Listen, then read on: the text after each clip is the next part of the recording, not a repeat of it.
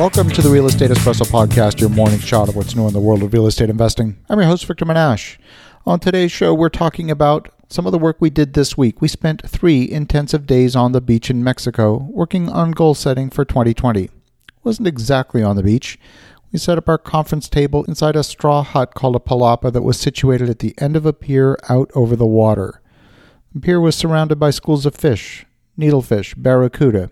It's a pretty magical and inspiring setting to do this kind of deep work, where there was a panoramic view of the beach to one side and the ocean stretching to the horizon on the other. You can't improve something that you're not measuring. The business world is filled with performance metrics: revenue, profitability, efficiency, return on investment, gross profit, and on and on. We establish these measures to improve business performance, and it's said that anything that is actively measured has a general tendency to improve. The simple act of measuring brings more focus and attention to that metric. Sometimes businesses get off track by focusing on the wrong measures. You only need to look at companies like Sears, Macy's, and General Electric to see examples of companies that did a great job of optimizing the wrong metrics. Today's show is about setting expectations, not so much with others, but with ourselves. How often we as humans latch onto measures that we use to define our own sense of self-worth.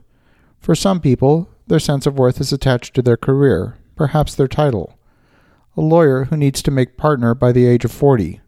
For some, it's the house they live in, the car they drive, how much money they have in their bank account. There's so many metrics that we unconsciously track on a daily and weekly basis. Some people measure their weight, the number of hours they sleep, the number of steps taken in a day, the number of likes on a social media post, the miles per gallon they get in their car, the percentage increase in their stock portfolio in the past year, the value of their home. How many people wished you happy birthday on Facebook? How much did your spouse spend on your birthday gift? How big a discount did you get when you went to the shopping mall? There's so many different metrics. How many push-ups did you do? How many apartments do you have in your portfolio? And how many calories did you consume yesterday? How large a staff do you have in your company? And think about it. In each of these measures, there's an entire story wrapped up in what a good number means.